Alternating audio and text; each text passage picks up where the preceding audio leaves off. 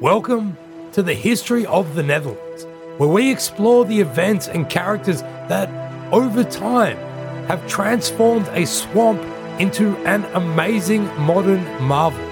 Episode 33, No More Mr. Nice Guy. After being rebuffed in his royal ambitions at Trier in 1473, Charles the Bold became embroiled in a series of power struggles with neighbouring imperial lands during the final years of his life.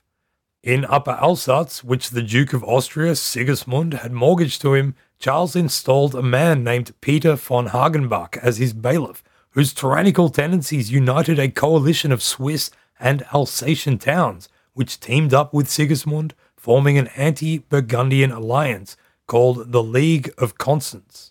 This coalition set about rejecting and ejecting the Burgundians from Upper Alsace.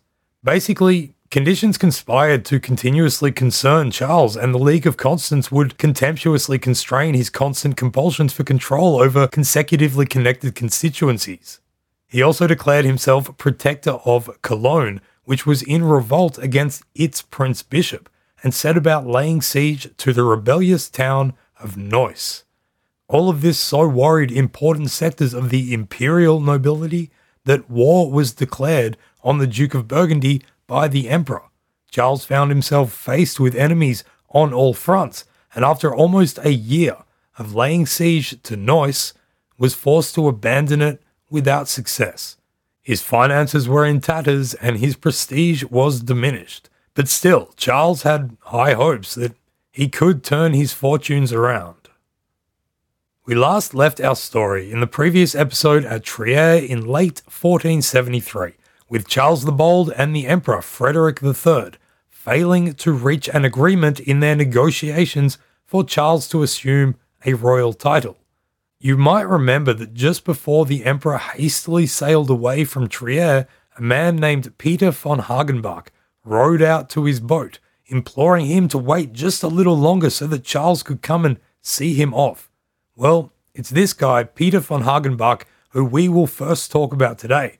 Hagenbach had been Charles's artillery commander during the destruction of Dinant, where he had impressed the Duke with his bravery, leading a charge on horseback during the middle of the day. After Charles bought the mortgage to Upper Alsace from Sigismund of Habsburg, the Duke of Austria, he installed von Hagenbach as his bailiff there. If you're not sure where it is, Upper Alsace is a region along the western bank of the Upper Rhine River, right where the modern nations of France, Germany, and Switzerland meet. Yes, we are getting even further away from the Netherlands than usual at this point, but this is where Charles's grandiose ambitions were leading him, so we're just going to have to deal with it. What Charles had actually gotten from Sigismund definitely can't be called the lordship of a single unified area, since Alsace itself was actually divided up between various power brokers there. It was more that he'd just bought lots of little pieces of it. As legal scholar Gregory Gordon wrote, quote, "His new possessions could be described as an archipelago of city-states, more or less accustomed to independence given the absentee landlord role played by Sigismund while he was nominally in control." End quote. If you're wondering why we're quoting a legal scholar, by the way, we will get to that. Given how often we have already seen the disregard that Charles had towards the independence of towns, you might see where this is headed. When he bought this mortgage, Charles agreed not to arbitrarily impose any new taxes on those towns, and also consented to the fact that Sigismund could take it all back at any time, as long as he stumped up the cash in full. So it was all kind of loose, but still, Charles had gotten a new friend in Sigismund and a few more titles to add to his growing collection. But Charles also bought the problems these areas were facing. This is all very complicated, and given that this is not the History of German Squabbles podcast, we are going to try and keep things as simple as possible. You might recall that Sigismund had mortgaged Upper Alsace to Charles in 1469, because he'd been fighting and losing against the Swiss, who had encroached on his lands, and Sigismund was now going broke due to paying them reparations. Switzerland at this stage was a growing patchwork of confederate states, also known as the Eight Cantons. The primary aim behind the formation of such a confederacy had been to facilitate free movement of goods and easier trade, and it was dominated by the lower artisanal class. For our purposes, what the Swiss Confederation also provided was a body politic with which people in other towns and regions nearby, especially on the Rhine, could seek alliance and mutual protection against the ravages of the ruling noble elite. So the Swiss must have looked on warily as the Duke of Burgundy bailed out their enemy and started setting up shop on their border. The Rhine River was notorious for the presence of so-called robber barons across the region. These could be low-blood pirates, but were often castellans from the lower nobility who were in charge of the forts along the river's banks. They faced little scrutiny in their intimidation, theft, and exploitation of shipped goods on the river. When von Hagenbach was appointed bailiff of Upper Alsace by Charles, he set about trying to wipe them out. According to Ruth Putnam, he had the motto, "I spy," emblazoned on the liveries of his troops. Assumedly, this was to indicate his perceived omniscient power in the region. We would like to believe that really it was his favourite game to play when bored in the backseat of a carriage. I spy with my little eye something beginning with R. Robber Baron. Hagenbach's aggressive and dominating methods gained him few new friends during his first 4 years there, and the lands of Alsace actually came to be a big drain on the finances of the Burgundian state, which was already beginning to strain under the costs of all of Charles's military endeavours. Despite von Hagenbach's efforts, the incomes generated in Upper Alsace were much less than had been expected and weren't even enough to actually cover the expenses incurred there. So money from other regions was being sent to Alsace and disappearing into a financial black hole. Von Hagenbach's reputation became notorious. On top of being the tax collector, it's bad enough, by no means everyone's favourite person going around, he also ignored the interests of the Swiss Confederacy, whose animosity had caused such trouble for Sigismund in the first place, and he was just downright rude to them. Richard Vaughan quotes him as saying to a delegation of Swiss coming to speak with him, quote, "Ha ha! Have you come here to oppose my Lord of Burgundy? By Christ, you villains, you've got it coming to you." End quote. Ruth Putnam says, quote, "Hagenbach took no pains to win their friendship. His insolent fashion of referring to them as fellows or rascals, added to acts of aggression, unchecked if not condoned by him, aroused bitter dislike to him in the confederated cantons and in their allies." End quote. Those allies included towns that flanked the Rhine as it flowed from the Alps down into the Alsace region, namely Basel, Mulhouse, Thann, Ensisheim, Breisach, Sélestat, Colmar, and Strasbourg. Soon after his appointment as governor in 1470, Strasbourg, a city with a strong worker and artisanal presence, was due to have an election for a new city administrator. Von Hagenbach wrote to them, telling them not to bother with it. Quote, "We will come in person to give you one, who will be neither a butcher, nor a baker, nor a ribbon merchant. You will have the honour of having for chief the noblest of princes, the Duke of Burgundy himself." End quote. What's a ribbon merchant, and how do I get a job?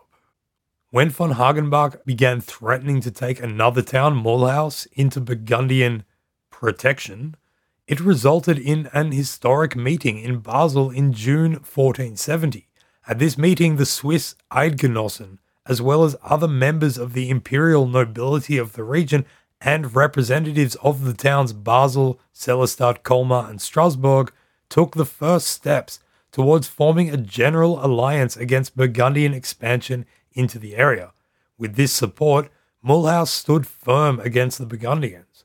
Over the next few years, ever-shifting proposals and counter-proposals were made, but these towns were clearly angling towards getting rid of the hated von Hagenbach and the Burgundians and bringing back Sigismund. Sigismund, for his part, was open to any and every idea. In 1472, he was talking to the Swiss about having peace with them and figuring out ways to pay the mortgage and repossess his lands, while simultaneously trying to convince Charles that they should team up and go attack the Swiss together with a joint Austro-Burgundian army. But Charles was too busy fighting with Louis XI at that point and wasn't really interested in dealing with those pesky Swiss. In early 1473, von Hagenbach's financial situation became dire enough that he decided to break the promise Charles had made to not introduce arbitrary new taxes on the towns in Alsace. He brought in a new tax on wine, which became known as the Bad Penny.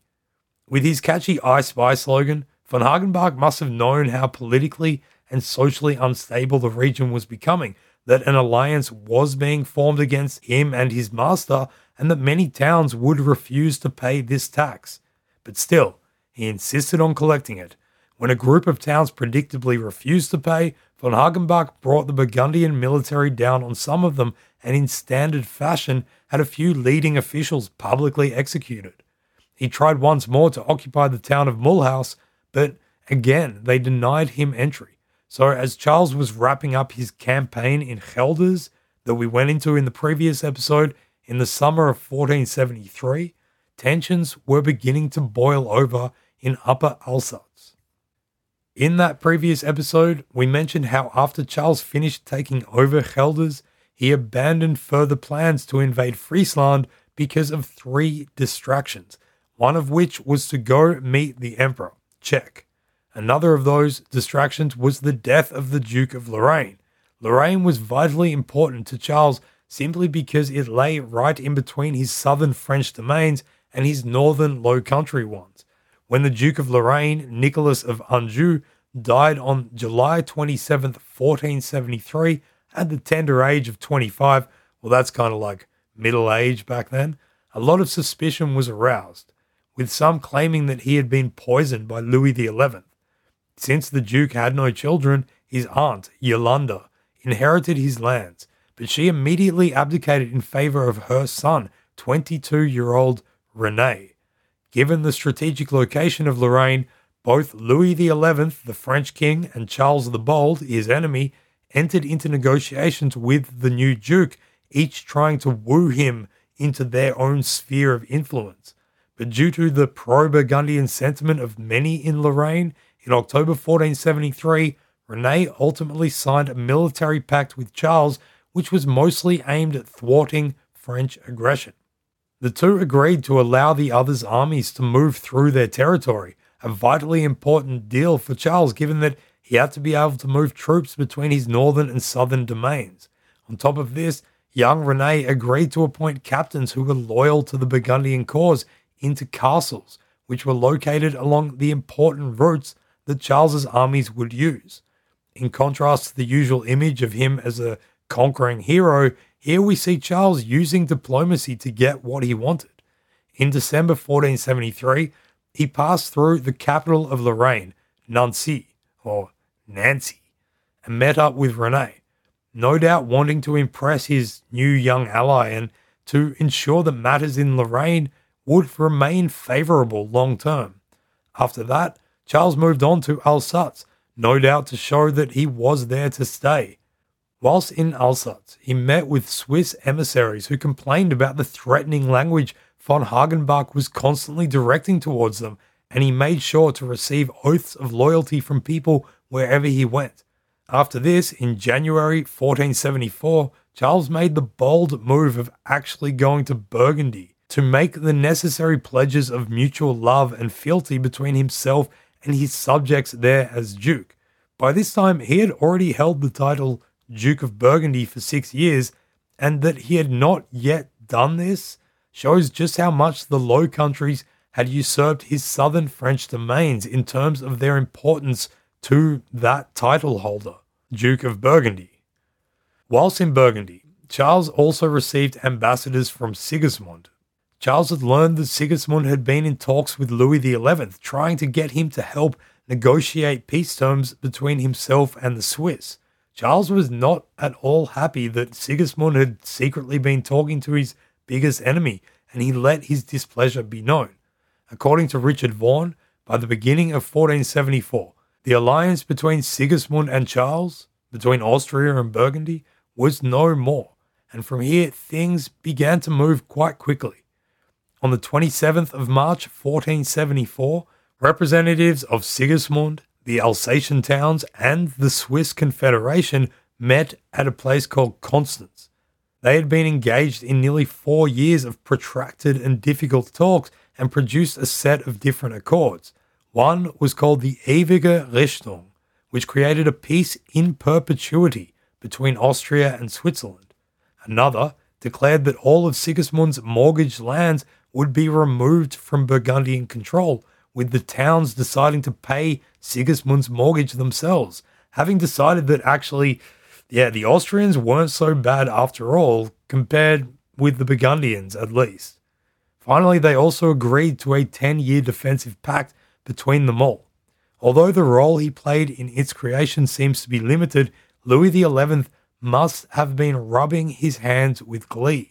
This mishmash alliance directed against Burgundy between the Austrian Duke, the Swiss Confederation, and the towns of the Upper Alsace became known as the League of Constance.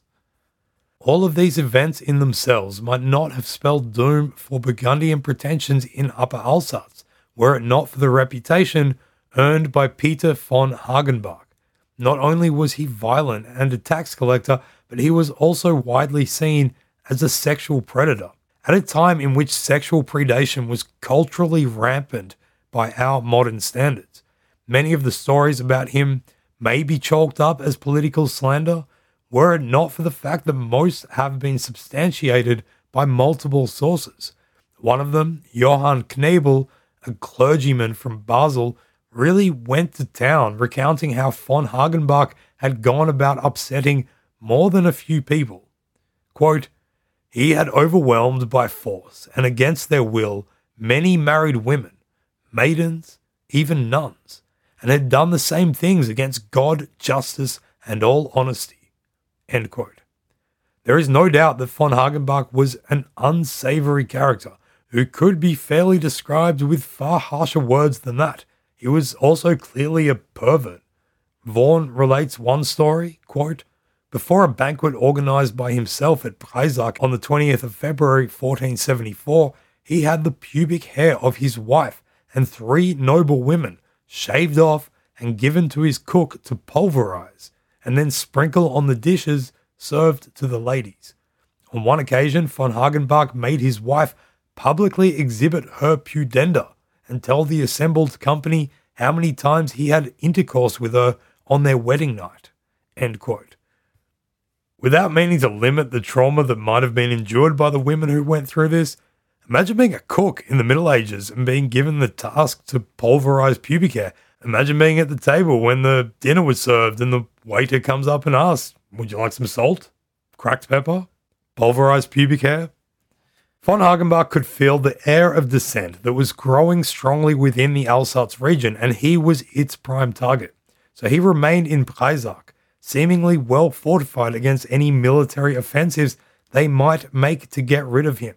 But von Hagenbach was undone, because Charles had not given him enough money to pay his troops. On Easter Sunday 1474, unhappy soldiers in Breisach went into mutiny, supported by the outraged and aggrieved local citizens. Some stories indicate that the rebellion was incited in much the same way as during Charles's joyous entry in Ghent. Von Hagenbach had prohibited a local Easter tradition from taking place, making the citizens go absolutely bonkers against the occupying forces who had remained loyal. As Putnam tells us, quote, "The citizens lashed themselves into a state of fury, fell upon the mercenaries, and killed many of them in spite of their own unarmed condition." End quote. The end product of the lashed fury was that von Hagenbach was arrested and imprisoned. The city government re-established itself and aligned the town of Breisach with the League of Constance. They clearly were still not 100% convinced of which course of action to take, even sending an envoy to Charles trying to appease his inevitable wrath. Within the League of Constance, however, there was even greater pressure for the heinous bailiff to face his punishment, with little regard to what Charles might have felt about it. Shortly after all this went down, Charles received a rather flippant letter from Sigismund, informing him that, he's going to pay back his mortgage and retake control of the lands in the Upper Alsace, if you don't mind. Charles was unimpressed, to say the least. He saw this as a betrayal. In his response, he said, quote, "If you shall adhere to the purpose you have declared, in violation of the terms of the contract and of your princely word, we shall make resistance, trusting with God's help that our ability in defense shall not prove inferior to what we have used to repulse the attacks of the Swiss. Those attacks from which you sought and received our protection." End quote. Sigismund, however, maintained his course. Alongside his former foes, now allies, the Swiss Eidgenossen and the Alsatian towns, he appointed his own bailiff to replace von Hagenbach and effectively took control of Upper Alsace. On May 9th, 1474, Peter von Hagenbach was tried for a variety of crimes. He was accused of illegally executing 3 women in the town of Thann after putting down an uprising there the year before. In Breisach, he had given his word that he would not defy aspects of the town's liberties and then broke it, abolishing guilds, tampering with the judicial system, and bringing foreign soldiers to garrison within the town walls. He was also tried for allegedly plotting to use those foreign troops to murder the citizens of Breisach, and finally, also for the acts of sexual assault for which he had been accused. The trial was the biggest event in the region at the time, and people came from far and wide to see the man meet the punitive fate that his depraved infamy had led him to. He claimed having been only following the orders given to him by Charles the Bold, and flat out denied the more scandalous allegations of sex crimes levelled against him. As much as von Hagenbach was obviously a brutish man who had committed many atrocities, the trial was still not a fair one. The outcome was set in stone before it began. Despite all this, it is often cited as being the first case in history of somebody being tried for, essentially, war crimes, and where the legal defense of, "but I was just following orders," was rejected. Hence why we quoted that legal scholar earlier. After solicitations of reprieve were rebuffed by the court, which was run wholly by the League of Constance, Peter von Hagenbach was brought before the crowd and had his head promptly cut off. Burgundian rule of Upper Alsace was, for all intents and purposes, over. Charles the Bold's graph of power had been on a steady incline upwards for nearly 10 years. He had relied on his profound belief in a God-given right to rule, on the hefty taxing power of Burgundian administration, and a willingness to throw his army around against the French and against dissident people of the Low Countries when and where he saw fit. With this turn of events in the Alsace, however, that graph showed its first significant drop. Basically, his decision to expand towards the Alps brought him to a cliff. It's going to be a black diamond piste for Charlie Boy from here on in. Does that work? Skiing metaphors are not really my thing. In case you hadn't noticed, I'm Australian and I live in the Netherlands. First of those places doesn't really have snow, and the second doesn't really have mountains. Regardless, although this headfirst plunge towards his demise would not be a total free fall, it definitely began with the execution of von Hagenbach and the loss of Upper Alsace. This might not have been the case if Charles had ceded the loss, tipped his hat at Sigismund for having successfully engineered his way out of their contract, and returned to the Burgundian realm to rule in peace and comfort. This, however, was not Charles's way. Already before the trial of von Hagenbach, he had been trying to make strategic alliances, pledging to each prospective ally that he would get his own back on Sigismund or die trying. As the spring of 1474 turned into summer, it seemed that his main focus would be to retake the Alsace. But before getting to that, we are going to see Charles once again try to crush a rebellion in a nearby Prince Bishopric. But this time, it will not be so nice. See you on the other side of this ad break.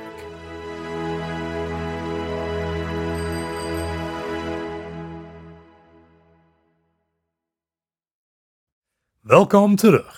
Welcome back. So the third and final distraction that had stopped Charles from invading Friesland after finishing campaigning in Gelders was that the Prince Bishop of Cologne, Ruprecht, had arrived at his camp complaining about rebellious subjects. The Burgundian dukes had been trying to meddle with affairs in nearby Cologne for already more than a decade. Philip the Good's approach towards it had been similar to the one he had taken in Utrecht and in Liège: appoint a puppet, make sure that they owe you for their continued life and rule, and then slowly infiltrate the administrative system of the territory with people who were favourable to you. But this had not exactly worked in Cologne, because the church chapter and estates there did not bend to Philip the Good's suggestions and instead elected their own person, the aforementioned Ruprecht. They quickly came to regret this choice, however, because Ruprecht turned out to be a shocking ruler, and soon the power brokers of the bishopric were trying to curtail his dominion. A great rift arose between the bishop and his subject, and Ruprecht beseeched Charles for help in 1467. Charles was busy dealing with Liège at the time, so instead sent a haughty letter to the Cologne chapter and the town's burghers, telling them to behave themselves. This sent them off the rails. They refused, became even less enamored with old Rup, sent an angry letter to the Pope, and took over the nearby town of Neuss in contempt of the bishop. The rebellious chapter was joined by a local noble called Hermann von Hesse, who organized and led the town's defense. A stalemate ensued, which would continue until 1474, as everybody waited to see what the Pope would do and what the Emperor would do and what Charles would do. Cologne was one of the topics discussed heavily between Frederick and Charles at their meeting in Trier. In Charles's new role as the Duke of Gelders, the bishopric of Cologne, which was known as the Stift, was now neighbouring territory to his realm and therefore even more important to his prospects of further expansion. After Frederick hastily left Trier, he went to Cologne, ostensibly to act as a final arbiter in the conflict. Frederick, however, despite having the honour of being the longest reigning Holy Roman Emperor, was definitely not the best at the job and had trouble making firm decisions on tough matters. He did not have the strength of will that would have forced a resolution, and as the winter went on, did not issue a decision either way. Charles, on the other hand, despite lacking many qualities, definitely did not lack strength of will. In December 1473, only 3 weeks after the emperor had dashed his hopes for a crown and or a step up on the imperial ladder, Charles had a manifesto distributed. In this, he declared that the cause of Ruprecht was the only just cause in this matter, and that the chapters and the estates of Cologne must cede to his authority without question. Charles arranged to be made the guardian of Cologne. Sometime in the early spring of 1474, he formally took the position as the protector of Cologne for life. He would swing the axe on the rebelling towns on behalf of Ruprecht, and in return, Ruprecht would pay him a huge sum of money. This was good for Charles, because as we mentioned earlier, he was starting to run into financial issues. He had a lot of military endeavors to undertake, and these required troops, supplies, and equipment, all of which cost a lot of cash. To put this all as simply as we can, because of the ongoing threat that Charles faced from Louis XI of France, Charles had been forced to change the way his army was composed. Previously, the Burgundian dukes had generally relied on getting troops for each campaign in the standard way of calling out people who were feudally obliged to fight, as well as the militias from the towns throughout his domains. In general, Charles recruited more soldiers from his southern lands, such as Burgundy and Picardy, whereas he relied more on the northern areas like Flanders and Holland for the money to pay for them and to buy necessary military equipment. As we have seen many times already, after campaigning was over, those armies would disband and the people in them would disperse back to wherever it was they had come from, to go back to doing their regular jobs, like farming or baking or fulling, standing around in a bucket of whey, better than an army. Because of the ongoing conflict with Louis, however, in 1469, Charles began to change the nature of his army structure. The French king had a permanent force of soldiers at his disposal, which Charles was probably a bit jealous of and decided he needed to emulate. Remember that Louis was constantly watching what was going on over in the Burgundian lands, and whenever Charles seemed to be busy somewhere else, he would launch attacks, spreading Charles's military thin. So Charles created so-called companies of ordnance, which were basically volunteer mercenaries from all over the continent, many of whom came from Italy, England, and the German states. One of the big issues the Swiss took with Charles was the fact that groups of Italian mercenaries would be constantly crossing over the mountains to fight in his armies. It took a few years, but between 1471 and 74, Charles gradually managed to bring more and more companies of ordnance into the field, effectively changing his army from being one composed mainly of conscripted subjects from his territories to a standing army with a large portion of foreign professional fighters. But the thing about professional armies is that they need to be paid, or they tend to get mutinous, and to pay them Charles needed money. Up until 1470, taxation in the Low Country domains had been done through negotiations between the Duke and the different estates of the individual territories, with these discussions happening annually.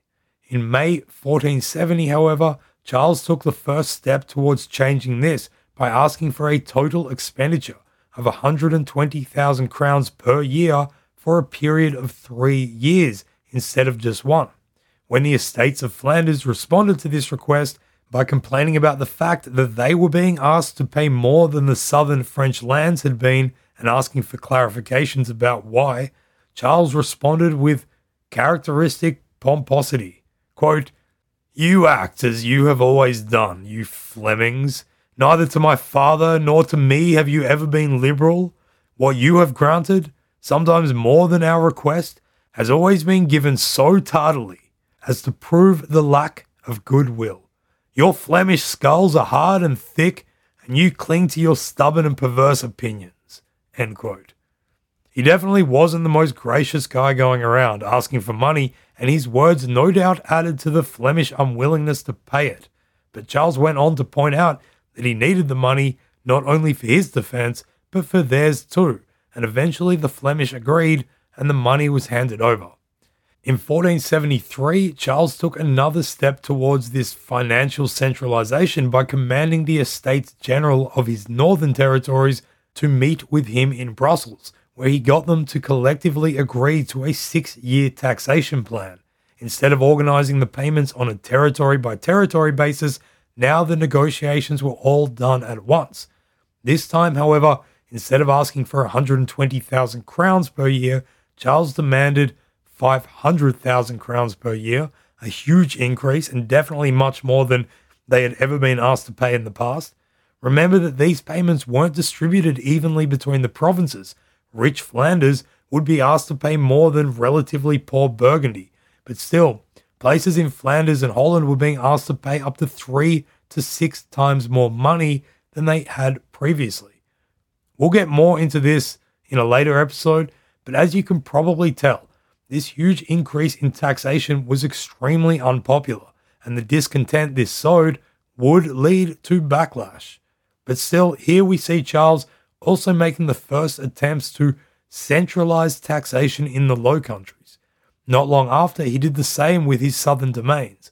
So with this financing and the establishment of a permanent fighting force in the spring of 1474, Charles clearly felt he was in a position to deal with Cologne and Upper Alsace. First, however, he had to figure out a way of keeping that pesky Louis XI off his back. And he did this by devising a simple and secret plan to get England to invade France. As you do. In June 1474, Charles signed a 1-year peace treaty with Louis, which would last until the 1st of May 1475. At the same time, however, his half-brother Anthony, the bastard of Burgundy, was negotiating on his behalf an audacious plan to recognize Edward IV, the King of England, as the true King of France. We've heard this story before. Charles was married to Edward's sister, Margaret of York, and had previously given him protection in Flanders when he was briefly ousted from the English throne in 1470, as part of their ongoing civil war known as the War of the Roses. Boring. Yeah, terrible ending. The next year, Charles had given Edward troops and ships and sent him back across the sea to reclaim his crown. By the terms of the Treaty of London, which was signed on the 25th of July, 1474, Charles would once again provide troops, and Edward agreed that he would invade France by the 1st of July, 1475, just after the aforementioned peace treaty between Charles and Louis XI expired.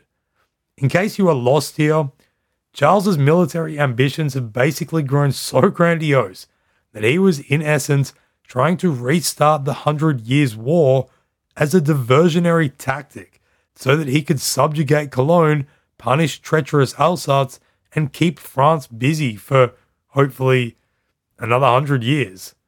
With all of this in motion, Charles sent word around that he was going into Cologne to make the rebels finally accept Ruprecht as their bishop.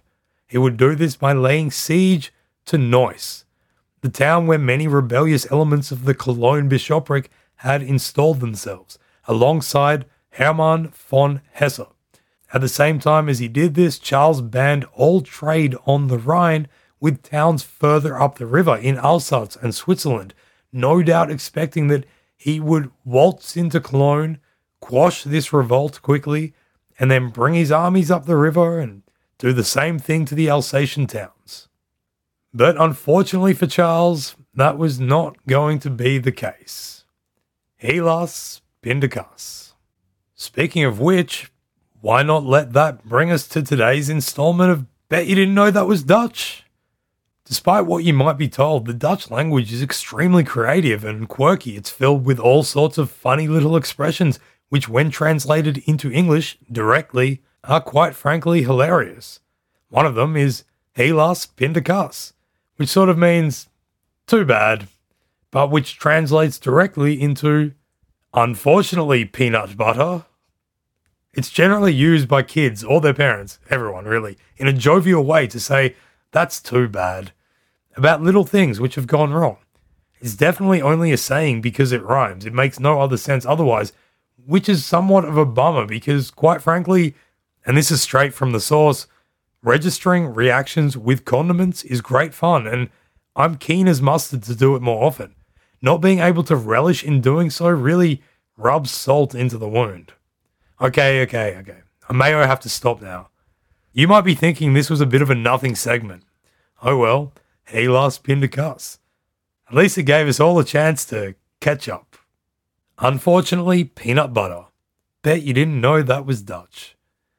Days after the siege of Neuss began, at the end of July 1474, other major towns in the Prince-Bishopric of Cologne, namely Bonn, Andernach, Ahrweiler, and the city of Cologne itself, threw their support behind Neuss and joined the rebellion against Ruprecht and now Charles. And then just a few days after that, the Emperor Frederick III, who less than a year before had ceremoniously invested Charles with the Duchy of Gelders, also declared war on Burgundy and began assembling a coalition and army of his own to come to the aid of the rebellious people of Cologne. This was a stunning turn of events, and a flurry of correspondence between Frederick and Charles ensued. Frederick's disposition towards his vassal is betrayed in a letter that began, quote, Frederick, by the grace of God, Emperor of the Romans, etc., to Charles, Prince and Duke of Burgundy. Greetings, if you deserve any. End quote. It's harsh from Fred. Indeed, whatever amicable relations they had shared in Trier now seemed to be a thing of the past. In fact, the acrimony that Charles's brazen and arrogant aggression tended to sow was now spreading beyond manageable bounds. That is to say, almost everybody hated him. Charles was renowned for his fascination in military stratagem, and we've already seen how he had successfully besieged many other cities. Yet, despite intense strategic bombardment and even managing to break through the odd gate, he could not break Neuss. A Burgundian who was present, Jean Baugy, said that in September, quote, the Colonners sent a man to Neuss swimming in the Rhine to take letters to the town in a wooden bottle, instructing the Neusses to hold firm as the emperor was coming to attack the duke." End quote. Winter came and went. By the end of March 1475, it was clear that this was very far from a simple affair. A Milanese ambassador to Charles's court, who was also present at the siege, reported back to his lord, quote, "This undertaking at Neuss is a difficult thing, and, according to people expert in the art of war, it will take a long time to have it by force. The place is strong in its site, and because of the river, it is well defended, with perhaps over 3,000 stout defenders within it, with good artillery." End quote. Despite having so many stout defenders within it, the situation inside Neuss was also getting difficult. The besieged people took to attaching messages to cannonballs, trying to shoot them out beyond the attackers' reach. Many of these were intercepted, while some reached their destination. One of them, written by Hermann von Hesse, the guy organizing the defense, and directed to his brother Heinrich, indicates that the town was reaching the limits of what the people within could bear. Quote, "Unless we are relieved soon and powerfully and with the utmost expedition, we are bound to report to you that we shall suffer a complete disaster. We know no one to appeal to except the Almighty God. We request you, through your love and honor in affection and obedience, not to allow our misery to become worse than we have described to you. And if no relief comes in the above-mentioned time, then we want to undertake discussions in order to avoid losing our lives and goods." End quote. By discussions, he means negotiating for surrender. Frederick III, the emperor, was an expert at procrastination and not taking a path that would demand any resolute action. The coalition army he had brought together was approaching very, very, very slowly. As Vaughan puts it, quote, "Frederick himself can scarcely be said to have demonstrated any real enthusiasm for the task, though one must make allowances for the fact that his movements, if that be not too grand a word to describe his intermittent ambling pace, were hampered by his desperate financial situation. An embassy from Cologne had to bail him out of his difficulties. The nearer he approached to Neuss in the spring of 1475, the more protracted were his delays, and the shorter his days' marches." End quote. Frederick also set into motion counterintelligence plans designed to destabilize Charles on his home front. Agents and messengers were sent into the Low Countries, the area this podcast is actually meant to be about, and set about encouraging rebellion and inciting anti-Burgundian sentiment, which wasn't that hard given the financial pressure they were all starting to feel. Frederick also began negotiating an alliance between himself and the French king, known as the Treaty of Andernach, which was signed in December 1474 and then reconfirmed in April 1475. In this treaty, they agreed that they would both attack Charles at the same time. It's that classic move, East Francia and West Francia attacking Middle Francia. By this time, Charles had made many enemies who saw the time and resource expenditure he was wasting on besieging Neuss and decided to take advantage of it by declaring war on him. Scores of vagrant rebels who had been exiled from lands Charles had subdued roamed in and around Burgundian territories. One of these was a man with an awesome nickname, the Wild Boar of the Ardennes. He made his way to Cologne, where over the winter of 1474-75, he managed to hook up with our old mate, Race de Lintre, the former rebel leader of Liège. Together they set about attacking and raiding parts of Luxembourg and Liège. The Swiss also took the opportunity to declare war on Burgundy in late October 1474. They attacked the Franche-Comté, the imperial part of Burgundy, and killed 1,600 Burgundian allied troops at the Battle of Héricourt, which was apparently one of the first battles in history to be fought with handguns. Then in April 1475, Louis XI and Frederick III were able to pressure the young Duke of Lorraine, René, who, remember, had previously signed an alliance with Charles, into flipping against him. They promised him that if Lorraine joined the Treaty of Andernach and declared war on Burgundy, that they wouldn't sign any separate peace treaties with Burgundy. They were all in it together. When the peace treaty between France and Burgundy expired on the 1st of May, 1475, Louis launched an all-out three-pronged attack. His troops ravaged across the Somme towns and into the Low Countries, pushing up into Artois and Hainaut, wreaking havoc and destruction. Off the coast of Zeeland, a French ship attacked and captured a bunch of fishermen from Amsterdam, and then raided up the Dutch coast as far as Amsterdam and Texel. On the 6th of May, Frederick finally decided to leave the city of Cologne and bring his army up to Neuss itself. On the 9th of May, an ambassador from René of Lorraine passed on the declaration of war to Charles.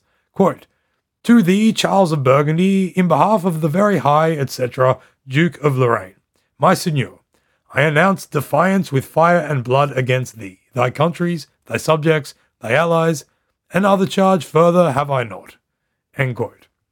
Charles responded to this news of defiance via fire and blood by giving the ambassador a fine robe and saying, quote, "Tell your master that I shall soon be in his lands, and the greatest fear I have is not to find him there."